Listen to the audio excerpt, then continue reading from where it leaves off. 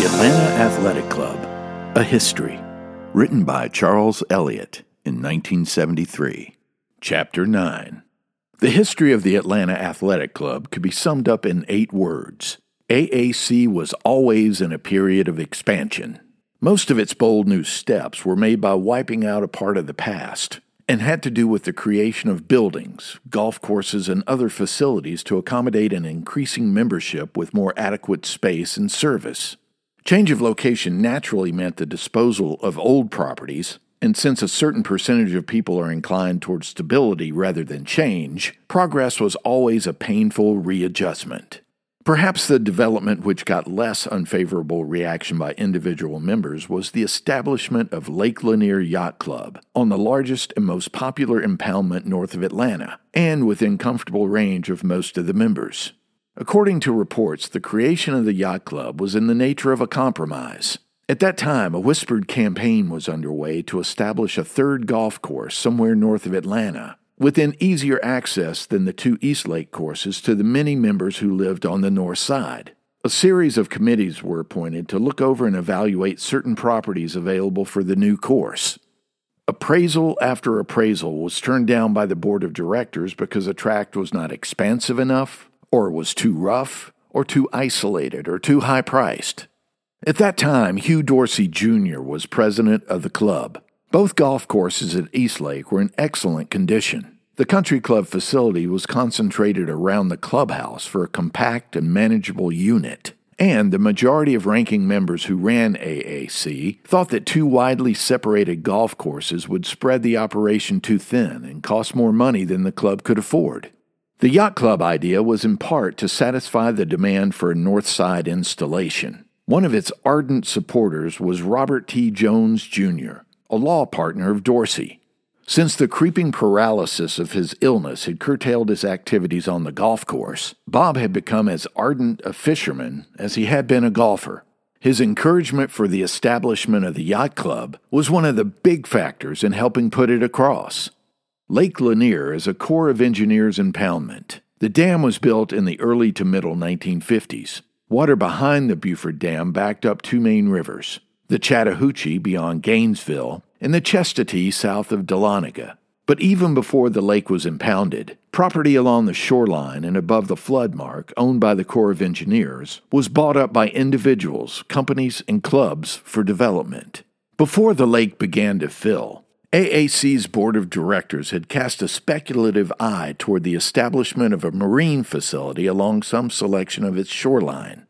Ira H. Hardin, who served on the board from 1953 for 4 years before he took the president's chair, spent a lot of time scouting out the Lanier properties to find land most suited to the club's plans.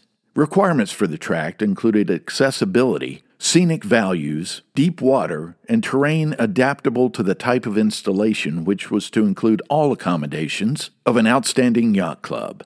The most promising was a deep wooded cove on the mainland, near the mouth of Flowery Branch, and another a long sloping hillside which had most recently been farmland, and lay on the Big Creek side of the peninsula extending into the lake between the 2 creeks. The property sites were approved and the responsibility of purchase put into the hands of T.R. Dick Garlington, who was in the real estate business and had been a long-time official of the AAC, including 2 terms as president. When all of the property along this stretch of lake was put on the auction block, Garlington, acting as an agent for AAC, bid on these 2 pieces of property from the estate of A.H. Holland. One of the most important first decisions relative to both the construction and management of the new yacht club was the employment of a man who could adequately fill both jobs. As always, before going outside, AAC looked to the personnel of its own organization to determine if such a man were available. The club manager found what he considered the perfect person for this complex job in William H. Walters, who had proven himself over more than a decade with AAC. He had all the qualifications. To begin with, he was reared in Toccoa, in the same type of mountainous region found around Lanier, and he knew the language and thinking of the North Georgia laborers, with whom he would have to work at both the construction and management jobs. Much of his background and training had been along mechanical lines.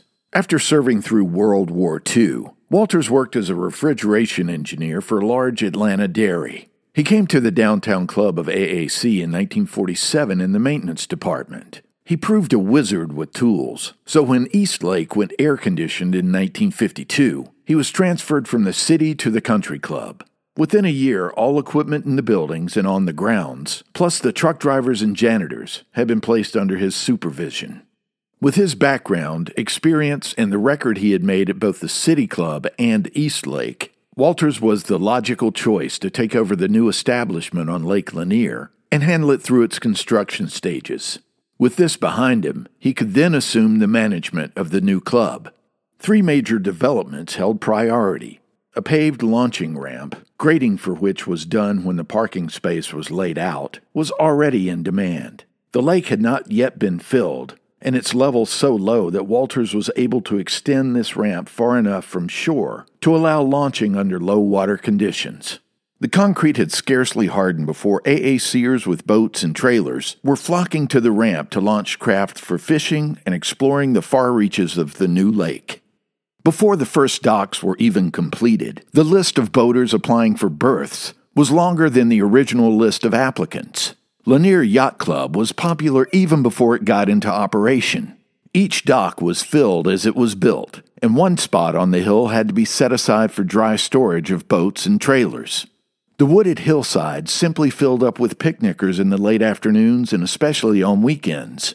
The influx of member families, bringing everything from sandwiches to uncooked steaks, was so disorganized that crews were pulled off other priority jobs and assigned the task of setting up heavy tables, cooking units, garbage cans, and restrooms for the steady flow of club picnickers. Before we were able to bring water into this area and construct septic tanks and drainage, Walters reported, we had to build temporary old-fashioned outhouses. Some of the members, and especially the city kids, had never seen such, and you can imagine just how much conversation this bit of rural Americana caused. The demand for food service at the yacht club prompted the committee to consider a temporary rough snack bar in the apex of the parking lot, but the manager begged out of such an arrangement. There's nothing so permanent as a temporary building, he pointed out. After a few months, they were able to go ahead with the permanent snack bar as proposed in the master plan. It was built on the knoll overlooking the entire use area of the marina, with an elevated view of the lake and its background of mountains. Because of the demand for sandwiches, hamburgers, and other foods prepared there, the snack bar was opened shortly after the kitchen equipment and restrooms were completed, although the building itself was far from its final stages of construction and little more than a shelter. This created unanticipated problems. The wild creatures on that hillside above the lake never had it so good. They moved into the man-made shelter. One of the club manager's first jobs at daylight each day, before the early fishermen began to arrive, was to shoo the snakes off his new concrete floor and then check for such animals as possums and skunks that had moved in during the night. Until the entire building was screened, there was a constant plague of yellow jackets and wasps, and this infestation continued outside after the screens were put up. At the formal opening of the grill in July 1958, the crowd was so large that a number of members put on aprons, helped to cook, and served as waiters. The stock of food and drink, which had been considered more than adequate, ran out to the last cracker. But the spirit of that day, with its flow of fellowship, gave an indication of the huge success AAC's Lanier Yacht Club was to enjoy. The first gala occasion, with ingenious costumes for which prizes were given, and with appropriate music and food, set the stage for many such affairs at the yacht club. Both spring and fall parties were costume occasions, and highlights of the social season at the club. In addition, the club promoted a series of serious activities, foremost of which was a U.S. Coast Guard course in seamanship, which included large and small craft handling and education in rules of the road set up for safety and courtesy afloat. Special attention was given to such activities as fishing, skiing, sailing, houseboating, and even camping on some of the isolated sections of the lake. Emphasis was on pollution and cleanliness of lake waters, with promotions to have our members bring back to dockside trash containers and all garbage and rubbish, instead of leaving it on the beach or throwing it into the lake. Yacht Club members were campaigning against pollution even before the State Water Quality Control Board came out with its distressing 1964 report showing the extent of pollution in Lake Lanier and passed rules towards the abatement of this condition, among them the use of sanitary toilets on all boats using the lake. To show that AAC had set an example in reliable boat handling, courtesy on the water, and cleanliness, the Yacht Club designed its own club pennant to identify boats of our members using the lake. Space was limited on the wooded hillside where the clubhouse, picnic area, and other installations were built, and along the lakefront where restricted shoreline was a factor in the amount of dock space that could be provided for the members. This dock space had continued to spread as more boats, from fishing craft to luxurious houseboats, were added to the fleet. AAC owned only one hillside. The land across the narrow cove belonged to the Corps of Engineers and was a continuous threat in that it might be leased and developed for recreation, which would add to the already crowded conditions in the cove. After many conferences with the Corps of Engineers, it was finally agreed that with the impending recreational development a mile away at the end of the peninsula, the government would preserve the far side of the cove in its natural state, if AAC would acquire the property around the head of the cove to forestall any development there. Contact was made with the owners, who showed no inclination to sell the property. A number of club members who knew the owners got into the act, and after long negotiations, the owners were prevailed upon to trade the land at the head of the Yacht Club Cove for a second parcel of property owned by the club on Big Creek. That property was too far removed from the main development to be of immediate value to club members. Later, another 4.9 acres was purchased from George Pierce to make a total of 50 acres in AAC's Lake Lanier Yacht Club. Walters, the yacht club manager, has perhaps the most diverse and demanding job of an AAC official. In addition to his regular duties of policing the place, keeping it clean, the lawns trimmed, keeping up the food and other inventories, the eternal maintenance and repair of equipment, letting out and pulling in cables as the lake waters rise and fall, dispensing gasoline, preparing for special parties and other occasions, and making his reports, this particular manager goes out of his way in giving special attention to his members. They depend on him to round up mechanical assistance when boat motors are on the blink or when a boat needs repair. He knows the habits of his members, most of which are personal friends, and if a boater is not off the lake when he's supposed to be, he goes looking for that boat. He spent one entire night looking for a man with a pregnant wife who failed to tell him that they were going to boat up the lake to spend the night with friends who owned a home on Lanier. As typical of the growth of this branch of AAC, the original yacht club members numbered only a few, and the first dock rented contained 8 open spaces for boats. As of this writing, Lanier membership is 275, and dock space will accommodate 180 boats with a large percentage of the docks covered.